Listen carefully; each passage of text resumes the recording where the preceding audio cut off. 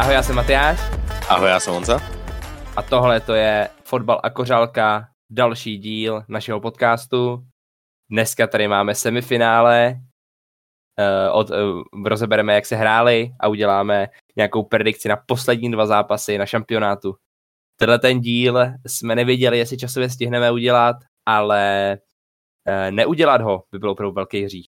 Takže jsme tady, my jsme rádi, že posloucháte a pojďme rovnou na to.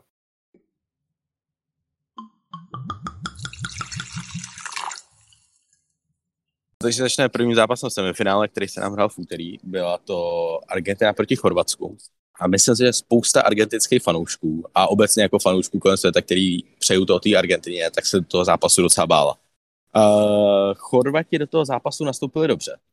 Prvních 20 minut za mě byly prostě lepší tým, ale pak prostě po hrubce, která vedla k penaltě, kterou proměnil Messi, to byla podle mě jako prostě ideální penalta. Už jsme jich pár viděli na tomhle šampionátu, ale Messi to prostě zavěsil do toho ruška, to je prostě nechytatelný. Ta byla opravdu nechytatelná, no. Jo. A v podstatě za stavu 1-0, člověk by řekl, že jako ještě je to hratelný pro ty Chorvaty, jo. Prostě oni jsou zvyklí na to, jako že prostě můžou jít 1-0 dolů a ještě to dorovnají. Ale 5 minut na to přišla za mě obří hrubáka obrany. Jo, to všichni jsme asi viděli ten gól toho Alvareze, ten druhý. Ale to prostě, to bylo se štěstím, prostě obránci prostě tam padali jak hrušky, jako skákavý balón a nakonec to, jako, to zakončení pak byl samotný dobrý, ale jako ten gól samotný, to takový mašťák. Já možná spíš, než jako, že by to byla hrubka obrany, tak si myslím opravdu, že třeba i to štěstí, který provázelo Chorvaty na tom šampionátu, tak teďka si ho vybrali, protože takhle smolnej gól, tam byly snad 4 smolný odrazy, kdy to ti chorvatští obránci nevykopli o pár milimetrů, nebo ten timing tam byl prostě špatný.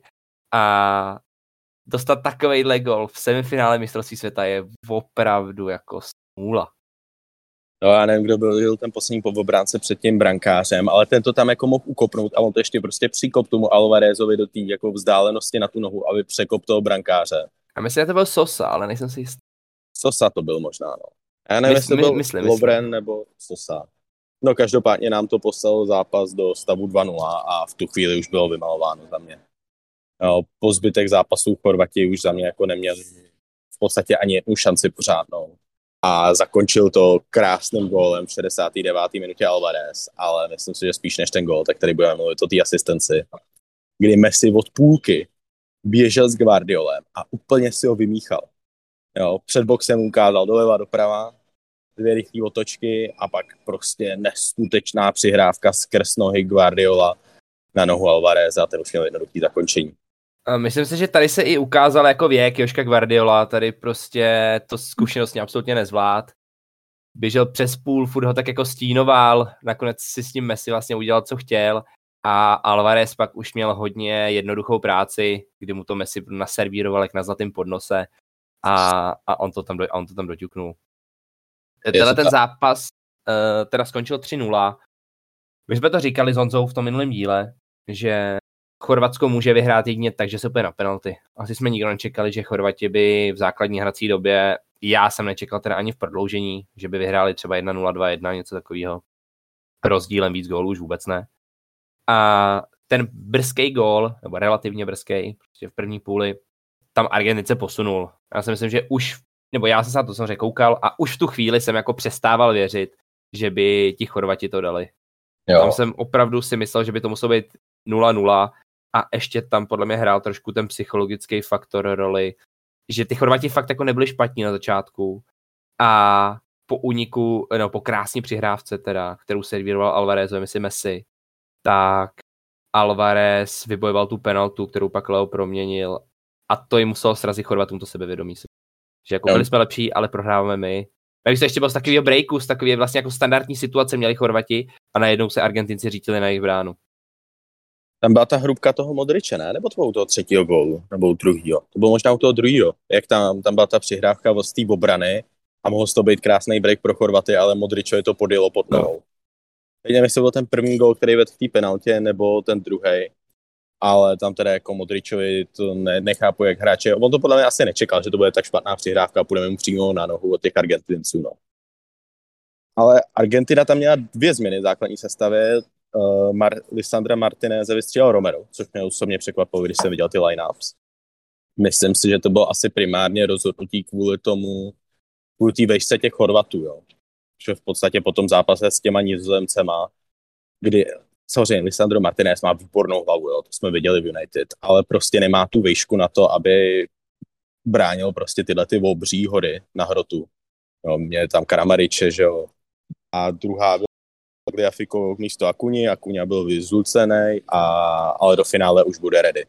Takže za mě prostě kvalitní výkon Argentiny. Jo, myslím si, že tady jak hrajou na 4-4-2, že hrajou spíš s tím jedním záložníkem, s tím 2 hroťákama, tak jim to opravdu sedí a myslím si, že v této sestavě bychom je měli vidět i dál.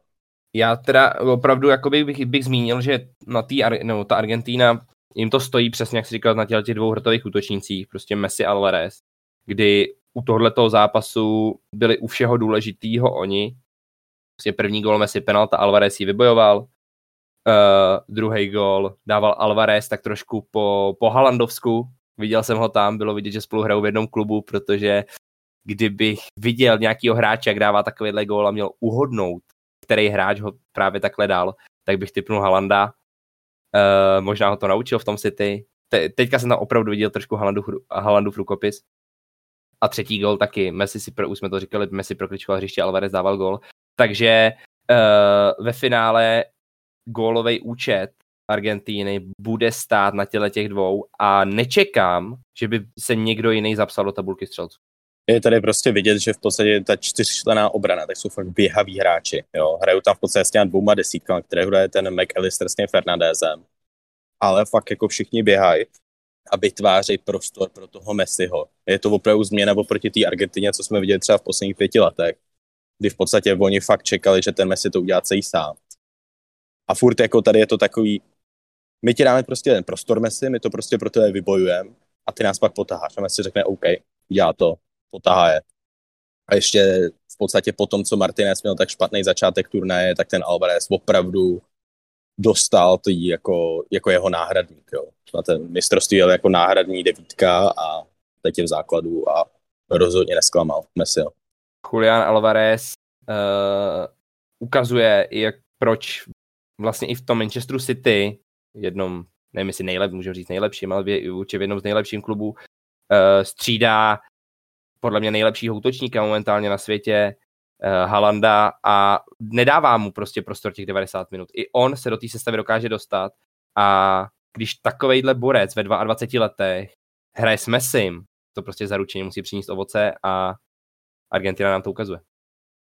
Jo, já si myslím, že u Martinezovi ještě hodně uslyšíme. Jo, a myslím, že jako celý... Alvarezovi, tak. Těch Martinezů je tam hodně. Ale tak to je asi Argentina, jako myslím, že ten zápas byl prostě rozhodnutý po 40. minutě a nemá se k tomu moc jako cenu nic jiného říkat. Překvapení se neurodilo, favorit potvrdil svou roli. My se ale přesuneme na středu, nebo do středy, kdy se hrál druhý semifinálový zápas mezi Francií a Marokem. A jak jsme určitě všichni slyšeli už tuhletu větu, tenhle ten zápas měl přesah mimo sport. Maroko, dlouho ovládaný Francií, jakožto jejich kolonie, spousta Maročanů se nachází ve Francii, bez nadsázky. Odborníci na tuhletu zemi říkali, že v moment, kdy Maroko porazilo Portugalsko a bylo zřejmé, a Francie potom Anglii, a bylo zřejmé, že tyhle 2 se potkají v semifinále, tak úplně bez nadsázky lidi na Champs-Élysées začali zatloukat v obchody a barikádovat se, protože tam zkrátka známe marocký fanoušky, víme, jak to vypadá na turnaji, kdykoliv hraje s kýmkoliv Maroko, tak když má ten druhý tým balón, tak na něj bučej. A o tohle zápasu se dalo čekat hodně nejen fotbalově, ale právě i nějaké spory mimo hřiště. Ty záběry jsme viděli, je to nepříjemný.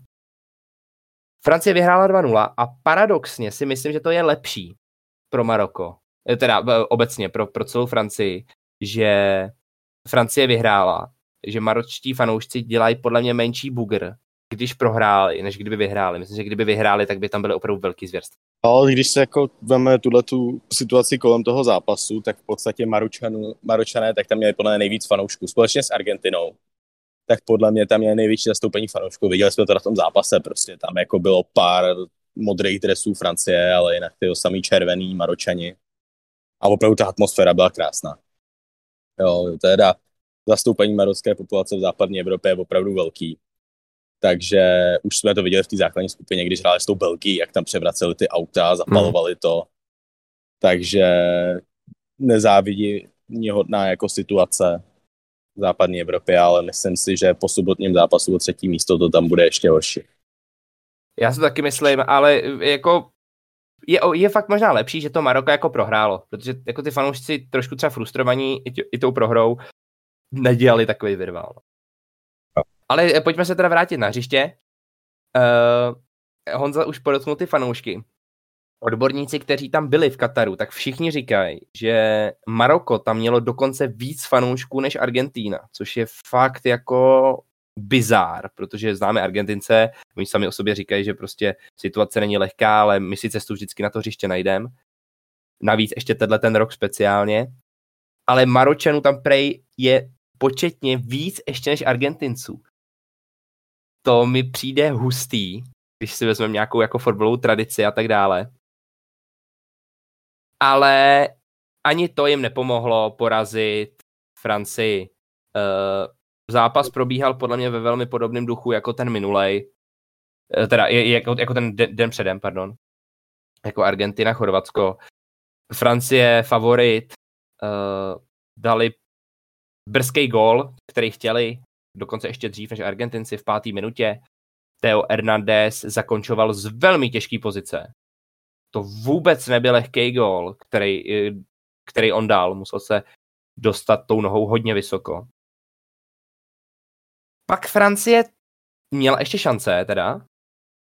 A na začátku druhé půle to Maroko se k něčemu dostalo. Nebyly to tutovky, viděli jsme nůžky, který tam zkoušel stoper El Yamik, který Hugo Lloris vytáhnul na tyčku.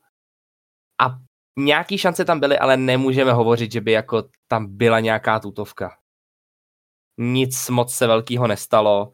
A v 78. kdy Deschamps stáhnul Ousmane Dembélého a poslal tam Kolo Muaniho, tak minutu na to Kolo Muani svým prvním dotekem s balónem dal gól a ukončil zápas, protože zvýšil na 2-0 a v tu chvíli bylo Maroko opravdu. Jo, v podstatě jako za mě v tomhletom zápase, jak jsme chválili, teď nevím přesně to jeho jméno, marockého trenéra. Je v podstatě Regragui. Tak děkuji, Matyáši. Tak jak jsem ho v podstatě chválil, všichni ho chválili za prostě perfektní obranu v minulých zápasech, tak v tomhle zápasu se pro mě i pro jako spoustu fotbalových fanoušků a odborníků nepochopitelně rozhodnul pro 5člennou obranu. Bylo to pravděpodobně kvůli tomu, že chtěl do týmu dostat svoje nejlepší hráče, což byl Saiss a teď mi to vypadlo ten obránce West Hamu, tuším, že byl zraněný už 2 zápasy. Počkejte, Aguert. Jo. Oba tam v podstatě chtěl dostat do toho základu, a takže jeho plán byl hrát na 5člennou obranu, aby v podstatě kompenzovali tyhle ty zraněný hráče v základní sestavě. A to byla za mě obří chyba. Protože podle mě ten první gól, v podstatě to bylo ten cross od Griezmana, kterýho se pak tam zrodil takový ten myšmaš a pak z toho padnul ten gól toho Thea Hernandeze, který ty už si zmiňoval, že byl opravdu jako z těžké pozice. Ale mohlo to tam na začátku té akce, kdyby Saiss byl čerstvej, anebo kdyby tam nebyl Saiss a byl tam někdo jiný na jeho pozici, jak si myslím, že to zahraje někam a bude to úplně jiná ta situace. Podle mě ten zápas opravdu prodal trenér Maroka tímhletím rozestavěním. Jo, Aguert ten vlastně ve finále ani nezastoupil. Byl jako v podstatě v té základní sestavě na začátku, tu hodinu před zápasem, ale během warm-upu prostě řekl, že na to nejde prostě. Jo, má nějaký poraněný stehní sval.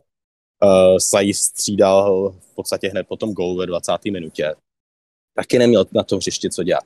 A opravdu ve chvíli, kdy pak ve té 20. minutě přešli na ty 4 vzadu, tak měli víc toho balónu, neříkám, jak Matyáš zmiňoval, neměli žádnou tutovku, ale prostě vytvářeli si ty šance. Jo, a myslím si, že kdyby Maroko do tohohle zápasu nastoupilo jako do všech ostatních na ty 4 vzadu, s ještě s vráceným Mazraouem v záloze, v obraně, tak ten zápas mohl mít úplně jinak mohl vypadat za mě. Jo, myslím si, že jako asi Francie by třeba vyhrála ve finále, jo, protože ty šance měly a s Mbappém prostě v útoku nemůžete prohrát. Ale ten zápas mohl mít úplně jinou dynamiku. Podle mě tady opravdu to prodal ten trenér tím základní sestavou. Jo. Tady. Tam ještě teda pro mě u toho prvního gólu tam byl takový smolnej taky, když jsme říkali u Chorvatů, ten první, který Maroko dostalo, bylo taky. Amrabat tam podklous, díky tomu se tam ocitl Griezmann ve velmi hezkým prostoru a sám byl už ve vápně, pokud se nepletu, nebo těsně na pravý hraně vápna. Poslal tam ten center, pak vzniknul ten myšmaš a gól. Takže tam nejenom vyřešení stopera Maroka, ale i záložník, ten defenzivní štít Amrabat, který tady jezdil jako ďábel, ten tam opravdu nechal duši, tak tady podklous a úplně se štěstím nepotkali. No. Ale jestli bych mohl navázat teda, promiň, že ty jsi mluvil o sestavě Maroka, já bych chtěl zmínit i změny v sestavě Francie, protože to bylo možná i to, proč ten zápas vyhráli. Na stoperu známe Didiera Deschampse. Velmi, velmi konzervativní člověk. Pokud nemusí, tak sestavu fakt nemění. Teď se ale proto rozhodl. A na stoperu místo Upamekána nastoupil 191 cm vysoký Ibrahima Konaté. A Konaté hrál naprosto skvěle. Tenhle ten tah Deschamps zvládnul na jedničku. Tohle to byl úplně stejně dobrý tak jako vystříhat Dembeleho a dát tam Muányho, který dává góla do prázdný. Jen to nebylo tolik vidět. Ale Konaté je opravdu vynikající. A další změna byla, že místo Rabiota nastoupil Fofana a ten hrál taky velmi dobře. Takže tyhle ty dvě změny, který jsem... Na tom stoperu se tomu divím trošku míň, ale v té záloze jsem byl překvapený a Rabiot je po nemoci. Uvidíme, jestli, to byl ten důvod, proč nehrál, uvidíme, jestli se dostane do finálového zápasu, jestli už bude ready, ale jestli nebude, tak Fofana je velmi, velmi dobrá náhrada za něj, protože hrál opravdu skvěle a jestli Rabiot bude vůbec jako fit, tak je otázka, jestli ho střídat, protože poslední zápas zahrál Fofana fakt na jedničku a je otázka, jestli se chcete vracet k Rabiotovi, když nemusí být ve 100% kondici. Jo, tady to bylo těma onemocnýma, viděli jsme skrz celý ten turnament, v podstatě hráči si stěžují na ty klimatizace na těch hřištích, jo, že v podstatě na tom hřišti může být, já nevím, 18-20 stupňů a pak vyjdete ven a tam je prostě hit, no, tak jako nechcípejte se z toho. Jo, ale jak jsi to zmiňoval, Konaté byl výborný a jako fanoušek Bayernu musím uznat, že jako kdyby jestli Francie chce mít co největší šance, jak se chce, že Konaté je ta odpověď do toho finálového souboje. Fofana, tam si myslím, že je otázka, jestli nastoupí. Uvidíme, jak budou v podstatě chtít jako se chránit proti Messimu. Jo, protože tam bude určitě, k tomu se ještě dostaneme, tak. K tomu preview. Já teda ještě, když si do tebe rejpnu, nakročil si ten Bayern, nakousnul si ten Bayern. Francie vstoupila do turnaje se 3 hráči Bayernu v zadní linii ze 4. 3 ze 4 byli hráči Bayernu a pokud chce Francie vyhrát, tak nesmí hrát ani jeden. Nesmí hrát ani jeden. No tak, 3 nebudou hrát určitě, protože Hernandez už je v Mnichově dávno zraněný. To ano, ale ani Upamecano, ani Pavard hrát nemůžou. Kunde hraje velmi dobře Pavard. A Konaté předvádí opravdu teda extra třídu. Jako za mě Upamecano nebyl rozhodně špatný během turnaje, ale Konaté opravdu měl výborný výkon. Na druhou stranu to bylo proti útoku Maroka. Tak to je taky něco úplně jiného, než jako když Upamecano bránil Hurricane. Ale fakt mu to nešlo teda na druhou stranu. Jako nebyl dobrý, nebyl přesvědčivý vůbec Upamecano proti Anglii. Vím, těžký soupeř, určitě, nemůže srovnat s Marokem, ale jestli chce Francie vyhrát, nemůže tam být ani jeden frér z Bayernu. Jo, takhle, když nastoupí Konaté, no nevím, jestli takhle, Pavárda chápu, Upamecano, tam bych úplně s tím nesouhlasil, ale jako kdyby nastoupil Konaté, tak se to vůbec nedivím, protože frajer si to zaslouží za své výkony. Tam jako v podstatě ještě ten druhý gól, tak opravdu ten Mbappé, to je fakt magor, ten týpek. Jo, tam jako to udělal asi 3krát, jak tam udělal tu Baleovku. Jak ten byl, pamatujeme si všichni to legendární tyhle, jak se tam pošle a pak běží mimo hřiště prostě půl kiláku, doběhne tam a je prvním toho balón. Udělal si 3krát za ten zápas. Jednoho teda Abrabat mu urval obě nohy. Ale ten druhý gól byl přesně tohle. Tam doběhnul, prokličko asi 5 hráčů a přihrál teda odrazem kolu na zadní tyči a kolo to prostě jenom zandal. To je mimochodem velká škoda, že Mbappému neuznali tu nahrávku v úvozovkách na ten druhý gól.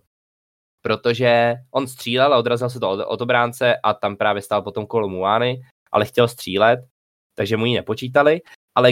Ale jak jeho asistence by to být započítaná mohla.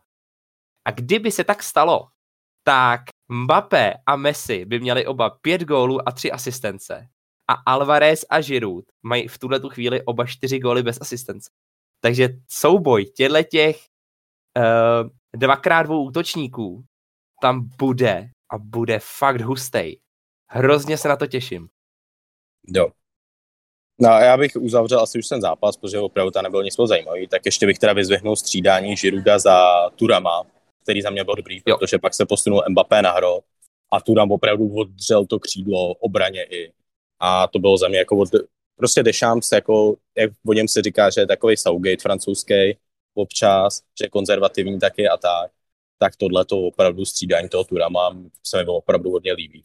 Na ten konec toho zápasu. Skvělou sezónu, jako zaslouží si do tohoto výběru se dostat. Byť by si třeba někdo mohl říkat, jsou tam lepší jména, ale Turam opravdu nechal tam všechno a hrál velmi dobře z té levé strany. Já teda úplně to zavřu, tohle téma, nebo ten zápas. Ty si říkal, že to trenér Maroka trošku prodal. Já si myslím, že i kdyby to prodal, úplně s tím nesouhlasím, ale i kdyby ten zápas šel na jeho hlavu, tak Regragui musí být v Maroku, to by měli postavit sochu. Ten frajer do toho týmu přišel před 3 měsíci, je 3 měsíce s tímhletím výběrem a dostal Maroko do semifinále mistrovství světa a bude bojovat ještě stále o medaily. Takže rozhodně jenom pozitivní slova. A i kdyby ty poslední 2 zápasy prohrál on, jakože si myslím, že ten první neprohrál a myslím, že neprohrál ani ten druhý, jako on sám vyloženě, tak i tak by se uměla postavit socha. Prostě dostat takovejhle výběr do semifinále na tomhletom turnaji je neuvěřitelný a kromě Maročanů to nikdo podle mě nečekal. Ještě teda Samuel Eto'o, kterýmu to nevyšlo. Už to vypadalo, že trefí přesně tu cestu Maroka, protože řekl, že nevyřadí Španělsko, pak že vyřadí Portugalsko a pak, že Maroko vyřadí Francii a půjde do finále. Ten poslední kousíček mu nevyšel, jinak bychom se museli veřejně omluvit, ale nemusíme se mu omluvit, takže Samuel Eto'o si vůl. Ne, já bych to teda jako tímhle už pomalu navázal na ten zápas a naše preview ke třetímu souboji o 3. místo. Já jsem rozhodně myslel, že prohrál ten zápas, ale jakože prohrál ty šance toho Maroka na to něco uhrát v tom zápase, jinak samozřejmě neskutečný turnaj a výborný trenér. Ale už bych se šel poknout na naše preview ke třetímu zápasu o 3. místo, Matyáši. Tak pojďme na to. Chorvatsko, Maroko, sobota, 4 odpoledne. Já teda ještě bych řekl, že jsem docela rád za tyhle 4 odpoledne timery, že to není nějak jako večer. Já si úplně docela se mi to líbí, že jak finále, tak zápas o 3. místo je ve 4 odpoledne. Já bych se přikláněl asi zase k té 8, ale ten čas si na to prostě samozřejmě uděláš. Každopádně tenhle zápas bude dvou za mě nejdefenzivnějších celků, když už teda nepočítáme Kostariku, která teda už dlouho tam není. Tak si myslím, že tady v tom zápase neuvidíme základní hrací době gól. Myslím si, že rozhodně Chorvati nedají gól v základní hrací době. Jestli to Maroko, ale opravdu si nemyslím, že uvidíme gól v základní hrací. Myslím, že to bude prodloužení a pravděpodobně penalty za mě. Já s tebou souhlasím, ale taky si myslím, že to skončí buď v prodloužení, nebo až na penaltách. Myslím si, že to vyhrajou Chorvati, ale jestli ty si říkal, že Chorvatsko určitě nedá gól a Maroko možná, nebo úplně přesně tě necituju, ale nějak tak to vyznělo. Já si to myslím obráceně. Já si myslím, že Maroko určitě nedá gól a Chorvatsko možná. Že pokud ten zápas skončí v základní hrací době, tak vyhrajou Chorvati. Nemůže se stát, že Maročani by vyhráli v základní hrací době. Já si myslím, že ta chorvatská impotence dávat góly, tak to tady ukáže. A myslím si, že ty Maročani opravdu jsou dopředu lepší, i když ty jména jako... Ale jo, jsou tam ty jména, podle mě za mě je lepší, než prostě v té chorvatský, jo. Jako útok Vlasič, Majer, Petkovič, Perišič. Jo, je tam prostě... Kramarič, je tam Pašalič. Modrič, jako vy furt nemůžeme podceňovat ty Modriče s Kovačičem, kteří jsou prostě... Oni jsou schopni to vymíchat a nahrajou někomu do prázdní a to tam můžeme postavit i tebe. Ty bys no ty možná ne, no, ale tam už můžete gól dát takřka kdokoliv. Ne, já si myslím, že tady v tom zápase toto Maroko bude chtít mnohem víc, protože většina tohohle chorvatského výběru už má medaili z mistrovství světa z druhého místa a myslím si, že to Maroko bude chtít tu medaili víc. Budou mít víc fanoušků. Za mě hrajou líp na tomhle šampionátu, nehrajou naštěstí a myslím si, že kvůli tomu budou oni ty, kteří si odvezou bronzovou medaili. To na mistrovství světa. Já si myslím, že to budou Chorvati a myslím si, že to bude nevím, v prodloužení. Chorvatsko dá góla v prodloužení a vyhrajou. Za mě to bude na penalty. 1-0, 2-1, možná to klidně být může.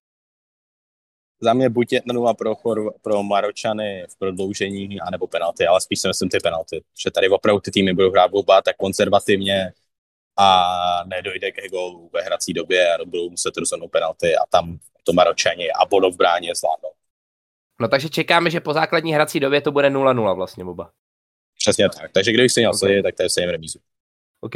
Remízu anebo klidně přesný výsledek 0-0. Přesně tak. A já pak akorát teda říkám, že prodloužení Chorvati. OK? No ale teď pojďme k zlatýmu hřebu celého šampionátu. Finále, který já jsem si ze všech možných, podle toho, jak to mohlo být jako nalosovaný a tak dále, přál jako třetí nejvíc teda. Finále, který jsem si přál jako úplně nejvíc, tak to je samozřejmě Argentina-Portugalsko. To říkám od začátku šampionátu. A ještě víc než tohle finále jsem si přál Francie-Brazílie. Chtěl jsem vidět souboje Neymar-Mbappé. Ten třetí v pořadí byla Argentina-Francie, Messi-Mbappé, hlavně opravdu skvělý manšafty. Říkal jsem to v minulém díle. Finále musí být nejlepší zápas na turnaj. To musí být nejvyhrocenější, musí to být nejatraktivnější, musí to být nejlepší. A tenhle ten zápas to může splnit. Já jsem si přál hlavně, aby tam byla Argentina, ale myslím si, že tam bude Francie, jsme čekali všichni. Když už jsme viděli to rozhlasování skupin a jak tam povede ten pavouk, tak účast Francie ve finále byla docela jasná a opravdu mě překvapuje, že jak sázkovky, tak v podstatě, když jsem koukal na nějaký videa preview to World Cupový zahraničí, jako na Sky Sports nebo na ESPN, tak nikdo neměl Francii jako favorita. Měli je třeba na 4. na 5. místě a mě to opravdu překvapuje, protože za mě se řadili mezi tu top 3, která byla úplně vyrovnaná. Jak ta Argentina, Brazílie a Francie. A opravdu ve finále se potkali dva z těch celků, z těch největších favoritů. Zápas se hraje o 4, jak jsme už říkali, a myslím si, že se bude jednat o jatka. Myslím si, že tady bude týc krev. Viděli jsme to od té Argentiny, že to je úplně jiná Argentina než jiný roky. Že opravdu do těla, viděli jsme to v tom zápase s těmi Nizozemcema, kdy tam prostě na konci padaly žlutý karty, jo, červená karta tam byla i jo. Pak takový jako hnusáci to jsou ty Argentinci, ale v dobrém slova smyslu, jo. Prostě jsou takový číky a myslím si, že tady prostě poteče krev. Myslím, že je primárně na francouzské straně, teď to teda nemyslím z výsledkového jako point of view, ale spíš jako, že ty zranění žlutý karty, tak si myslím, že tady bych si klidně vsadil, že ty Argentinci budou mít mnohem víc. Honza, jaké už ty sázkovky? Já jsem si tady našel teďka kurz, jaký je na tenhle ten zápas. A je vidět, že ani bookmakeri nevědí, protože na Argentinu je kurz 2,82 a na Francii 2,88. Ty kurzy jsou takřka vyrovnaný. A ještě včera to bylo obráceně. 2,82 bylo na Francii a 2,88 na Argentinu. Takže dneska se to přehodilo a značí to i to, že ten zápas je fakt vyrovnaný. Jako vyrovnanější už to být asi nemůže. Tak jestli si říkal 2,82, 2,88 pro Francii, tak za mě to jsou jasný favoriti. Jo. Tady si myslím, že není za barák, Honza je dal za barák a pak půjde bydlet někam na nádraží. Vy víte už podle těch našich předchozích dílů, koho podporujeme, komu fandíme. Já musím říct, že bych to samozřejmě přál Goutovi. Já to přeju Lionelovi Messimu. Ale, je tady velký ale. Francie se mi líbí víc, je komplexně jako tým. Líbí se mi víc, jak hrajou. A hlavně za ty výsledky, za ten šampionát, který už proběh, tak si to Francie zaslouží. Zaslouží si to víc Leo Messi, ale ne Argentina. Francie je naprosto dominantní. Tím turnajem projíždí. Měla trošku štěstíčko Harry Kane, když přestřelil tu penaltu, ale jinak žádný štěstí nebylo.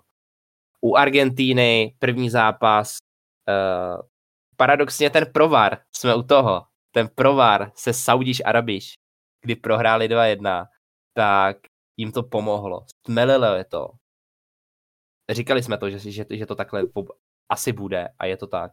A od té doby hrajou taky dobře, ale byly tam penalty s Nizozemcema. Já si prostě myslím, že Francie si to zaslouží víc a Francie to vyhraje. Tak tady se asi naše názory rozcházejí. Já si myslím, že Argentina si to zaslouží mnohem víc. Francouzi v podstatě jako jsou to takový jako scrappy wins. Není tam něco jako úplně, co by jsem si řekl jako wow. Jo, hrajou takovej příjemný. Přirovnal bych to k Madridu minulou sezónu, jak vyhráli tu Champions League. Tak to vůbec, ty vole. Tady té dominance. Madrid jako tam hrál nebo tam měl fakt štěstí, ale tady to je válec prostě francouzský. Nevím, jak se francouzsky řekne valic, ale prostě to je valic francouzský.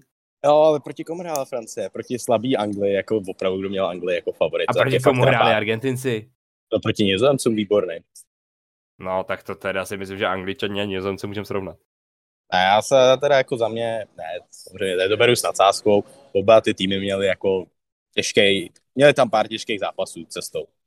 Jo. Argentina tam měla ty Nizozemce, Frantíci tam měli ty Anglány, jo, ve finále. Myslím, že je fajn, že měli lehký semifinále, že tam přijdou relativně odpočatý do toho finále a uvidíme to nejlepší v době celku. Jo, myslím, že to se shodneme, to souhlasím. Na té francouzské straně už jsme to zmiňovali, tu základní sestavu, jestli Upamecano, Konaté, myslím si, že ten rozdíl tam nebude tak velký a v té záloze pak podle mě uvidíme. Jo, protože si myslím, že ať tam bude Fofana nebo Rabiot, tak ty budou mít na osobku Messiho. Jeden z těch dvou. Jo, pak tam bude ten Griezmann, který jak hraje Kanté, za mě teda jako Griezmann, pokud vyhraje Francie, tak si myslím, že ten Griezmann si zaslouží hráče turnaje více jako Mbappé. Jo.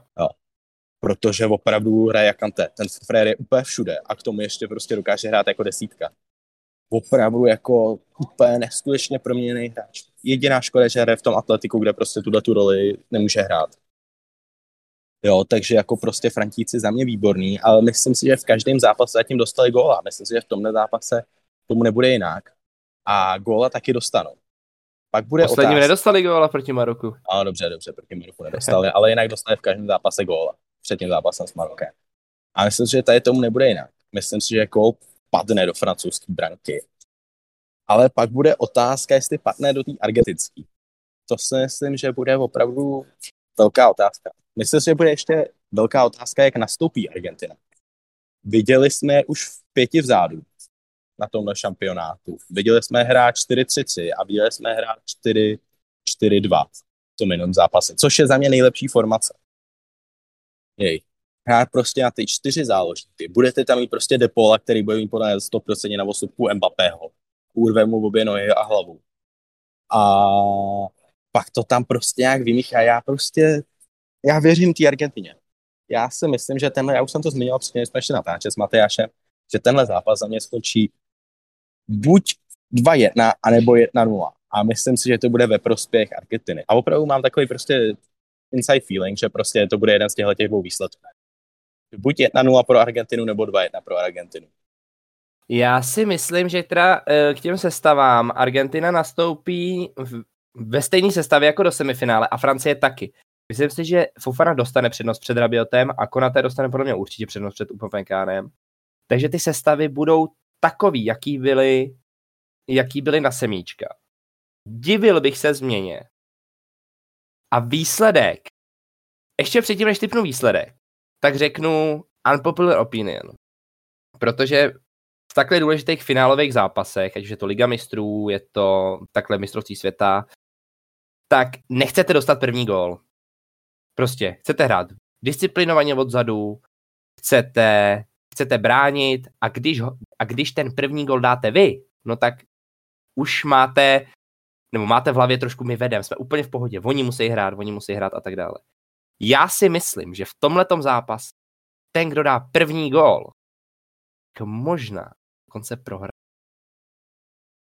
Ze zkušenosti z minulých zápasů, beru to statisticky. Argentína, Nizozemsko. Argentína, Arábie.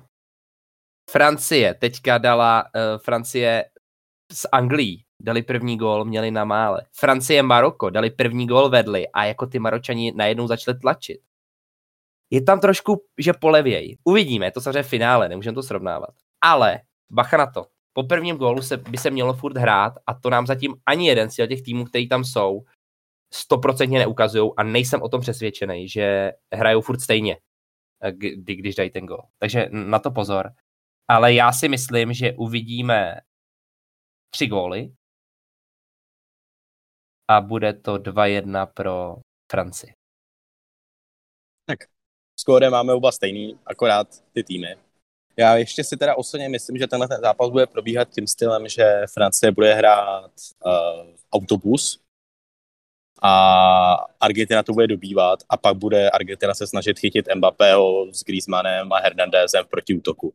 Francie tak hraje celý šampionát, takže se to dá očekávat, že to tak bude. Neřekl bych asi úplně autobus, kterým se jako Francie prezentuje, ale rozhodně to není Španělsko, že by na ně nalezli, obehrávali boxy a tak dále.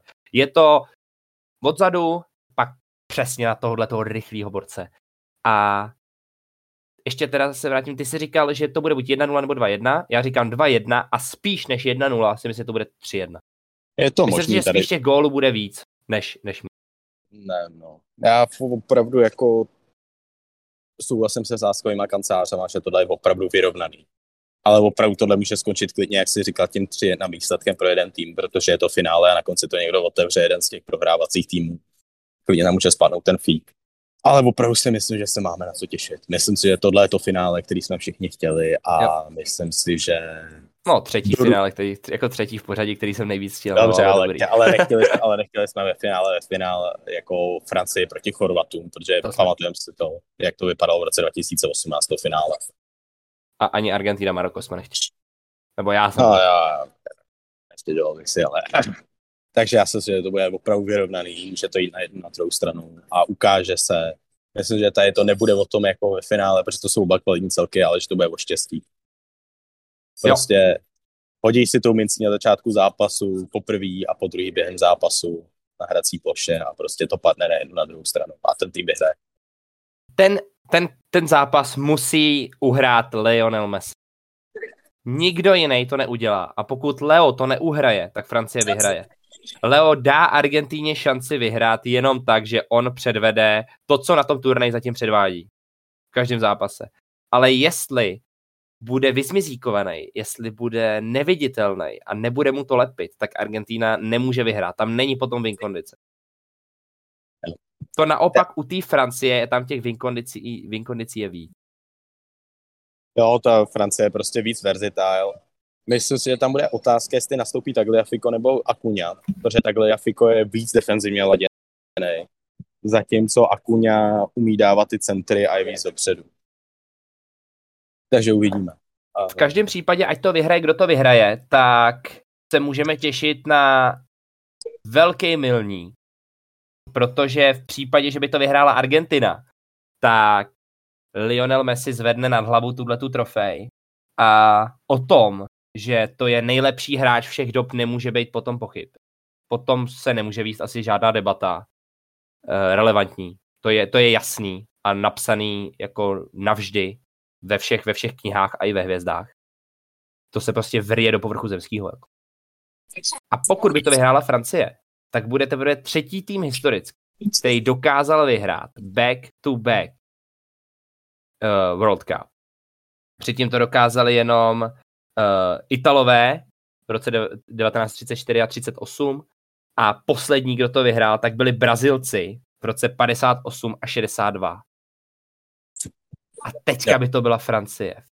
V takovýhle generaci takovýchhle hráčů by to ten tým vyhrál dvakrát, to by bylo taky na velikánský klobouček.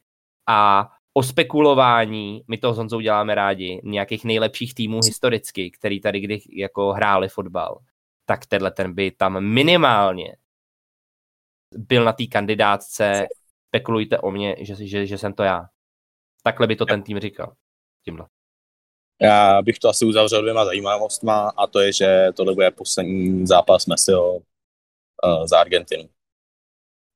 Už to sám zmiňoval, že ať vyhraje, nebo prostě sám to řekl pěkně, že není lepší chvíle, než ukončit svoji international kariéru, než ve finále mistrovství světa. A myslím si hrozně by se mi líbilo, kdyby Messi vyhrál mistrovství světa, terminoval svůj kontrakt v Paříži a odešel. Prostě jako konec úplně. Jo, prostě by řekl. Úplně konec. Prostě by řekl, už mám všechno, končím. Odcházet se má na vrcholu. Samozřejmě nestane se to, v Paříži má kontrakt, má tam velkou šanci vyhrát Champions League, ale myslím si, že to bylo fakt pěkný. A ta druhá zajímavost je, což je podle mě opravdu velká spekulace a nenastane to, tak Karim Benzema dostal zelenou od Realu Madrid a furt je na soupisce oficiální Francie, protože Didier Deschamps na začátku turnaje ho nedoplnil na jeho místo nikoho. Má tam 25 členový squad. Karim Benzema se může vrátit do finále. Je to dost nepravděpodobný, ale myslím, že by to bylo přinejmenším vtipný a pěkný. Jako neočekávám to, ale bylo by to fakt hustý, jako když si představíte, že by třeba v 80. tam naskočil Benzín a prostě by dal góla, tyhle, třeba na 1-0 a vyhrál by to Karim Benzema. Jo. To by bylo jako hodně hustý. Celý šampionát tam není a pak držitel zlatýho míče přijede a vyhraje. Jo, no. Jako, bylo by to hezké. Takže když to tak nějak jako ukončím, tak si myslím, že všichni máme v neděli o 4 hodin své plány a všichni máme stejný. Koukat na ten zápas a přát to Messimu. Rozhodně si ho nenechte ujít. A Messimu ne, takže přejte to Francii. Radši. Ne, jako Messi, já jsem furt na vážkách, jako přál bych to Francii, ale Messi si to zaslouží, ty vole. To je pro mě je to win-win situace. Já to beru tak, že pro mě je to win-win. Já si myslím, že za mě jako nemohl udělat víc prostě ve své kariéře pro to, aby Argentina vyhrála mistrovství světa. A buď to prostě vyjde, anebo ne. Ale prostě mají všechny šance tohleto vyhrát. Stačí se ty šance chopit. Jo. A jako by Messimu třeba jako ohrnout klobouček a trošku mu ho oblíznout, protože jako vy potřebujete, aby ten hráč byl fakt ve 100% psychický pohodě a ve 100% kondici. Takže rada fotbal a kořalky, šáhněte Messimu ve sprše na pinďourka a trošku mu ho ohrňte. Takže přesně tak. Máme, že Messi se dobře vyspí a v neděli ukáže svoje nejlepší. Takže tohle je asi za nás podle mě předposlední díl našeho mistrovství světa cyklu. Myslím si, že po mistrovství světa si to nějak shrneme a možná pak bychom ještě udělali nějaký třeba bonusový díl, kde se koukneme jak na nejzajímavější hráče nebo tak něco, ale to si ještě musíme vymyslet. Čiže to je dost času, ještě uvidíme, v jaký budeme náladě po mistrovství. Jeden z nás bude jásat a druhý bude trošku zklamaný. No. A druhý bude o 5 kilo kratší. OK, no tak jo. My vám hrozně děkujeme. Hrozně si to vážíme a znovu děkujeme. Můžeme se uděkovat, ale my to děláme hrozně rádi tohleto. My se kvůli vám fakt chceme uděkovat k smrti, že nás posloucháte. Takže děkujeme moc a naslyšenou. Naslyšenou.